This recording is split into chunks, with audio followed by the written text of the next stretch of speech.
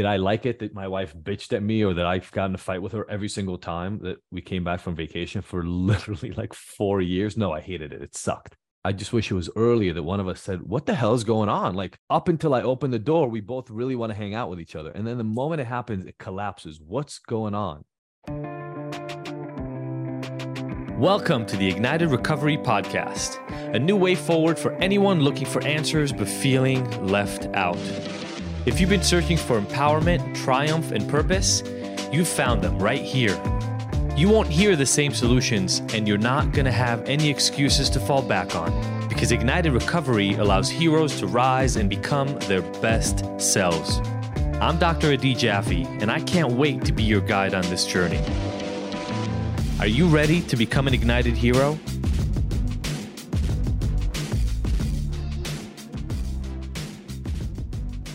When people then talk to me about we have no sex life and our intimacy is really low and we don't really show up for each other, we don't feel that draw, pretty quickly you learn that what people did is they start out as polar, right? Like when you're in the chase with somebody, oftentimes in a relationship, the man kind of puffs up and tries to be bigger than he feels like really, and women make themselves more docile and kind of go, oh, it's so cute to be with you. And so like we create this polarity, but then over time, a lot of times in coupleships, it just kind of evens out. Man starts not being able to kind of hold that space. Woman steps in to fill in some of those roles. And next thing you know, we're kind of like roommates more than we're two people who are chasing each other. And so we have to find ways to bring that back. It's not going to come back automatically. We have to practice it, right? Once we've screwed up for long enough, or once we haven't shown up as the authentic version of ourselves, we've gotten somewhat emasculated by our own doing, right? We got comfortable and we kind of stepped into this other role. And in a way, you have to show back up. You have to, or maybe it's never been there. You have to bring out this man in you. And I was thinking to myself that was hard, but then I thought about the other side of that, and it is the partner. And again, I'm talking very stereotypically about male-female relationships, but the partner had to come and step in and fill that void. And at least most partners I've met, they don't want to play that role all the time. They want to be taken care of sometimes. Like they want to be held. They don't want to do the holding. And so I know this with Sophie for sure. Like for her, the challenge is in trusting, relaxing, and letting go, and believing that I'll actually step into it. Because if historically I haven't, if I don't this time, all shit's going to hit the fan, and like then there'll be all this mess to pick up, right? And so she doesn't want to do that. One of the biggest examples I can think of is we talked about travel. I would travel for work. Sophie used to do it less. Now we're maybe about equal. I travel a little bit more, but I would travel for work, and we would always play out this thing where when we were gone from each other, there would be this charge. I'm really bad at staying in touch when I'm gone because I'm working, but there'd be this charge on the way back. Like we really, really wanted to go. Oh, I can't wait to see you. Can't wait to get back. But the moment that door would open upstairs, no matter who was coming back, we'd get in a fight. Like within 30 minutes. No. Within 8 minutes, we'd be in a fight. And we couldn't figure out why. Until in one of our own therapy sessions, this is like 2-3 years ago, maybe. It turned out, so Sophie had complained to me before. She'd say things like, well, when you're gone, you don't like order dinner for us. You don't take care of us. You don't think about our needs.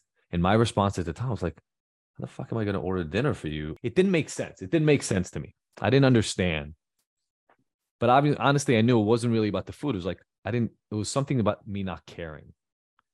But it kept happening over and over and over. So one day I called a therapist. I'm like, we got to figure this shit out. I don't know what's going on. But it got bad. So we sit there, and then what came out of Sophie was when she left, every time she went on a trip, and this was true, she would take care of everything. Like if she was gone for 3.5 days, from an hour before her flight, like she had to take the Uber for the flight, till the moment she walked back in the house, by 30-minute or 1 hour increments, there would be a schedule. My parents are coming on Sunday to hang and play with the kids, and this babysitter's coming on Thursday. Like everything. I hated it. I hated it always, but she just kept doing it. And I never said anything really. And what turned out that happened, she was like, before I leave, I take care of everything you guys have to do. And then even when I'm on vacation, because I'm the contact person, everybody's texting me and, hey, are the kids being picked up this time or this time? What's happening? Like she was not able to even go on vacation because she was managing things from a distance. and it was pissing her off. But instead of letting that part go because she didn't know if she didn't trust that I would step in and do it right, she just expected me to do the same thing when I left, which is the most unnatural thing for me. Obviously, I trust her. I'm going to work. I might be with a client for literally 7 hours in a room. Like, I'm not ordering you lunch. I might not eat my own damn lunch. Like, I don't know what's happening. So it didn't make sense. But the moment she talked about it that way, all of a sudden it made so much more sense. Here she is working her ass off before vacation and on vacation to make sure I'm taken care of. And when I leave, I'm like, fuck you. Enjoy, right? I'm out. But weirdly, the solution was actually for her to step away from doing the work. So she wanted me to do more work. And what we worked out was like, no. Soph, go on vacation. I got this. These are my kids. Trust me, they're going to be okay. We made an agreement, First trip she went on, she couldn't do it. Still itinerary. Second trip she went on, a little less. Third trip, it was mostly relaxed. It was only the fourth trip, so we're talking like 6 months to a year after we made that agreement, that she finally went on a trip when she just packed her damn bags, left, and didn't give me any instructions. And guys, when she came back from that trip, she literally said, she was like, oh my God, that feels like the first vacation I've taken alone since we had Kai. Kai was 11 years old at the time. So for 11 years, she didn't feel like she had any alone time. And if we hadn't had that conversation, she wouldn't have any alone time. She would still be doing it. So did I like it that my wife bitched at me, or that I got in a fight with her every single time that we came back from vacation for literally like 4 years? No, I hated it. It sucked. I just wish it was earlier that one of us said, what the hell is going on? Like, up until I open the door, we both really want to hang out with each other. And then the moment it happens, it collapses. What's going on? And there was that deep resentment that just didn't come to the surface because my wife and I, both of us, we didn't sit down. We actually processed like what's happening every single moment. We just dealt with the emotions as they came up. Thank you for tuning in to the Ignited Heroes Recovery Podcast. I really hope you found the information here useful and that we'll see you back here next week. And look, I want to make sure that this podcast is the most useful it can be for you. So please let me know by emailing info@ignited.com if there are any specific topics or questions you'd like to have addressed. As usual, if you like this episode, I would love for you to leave us a 5-star review and rating.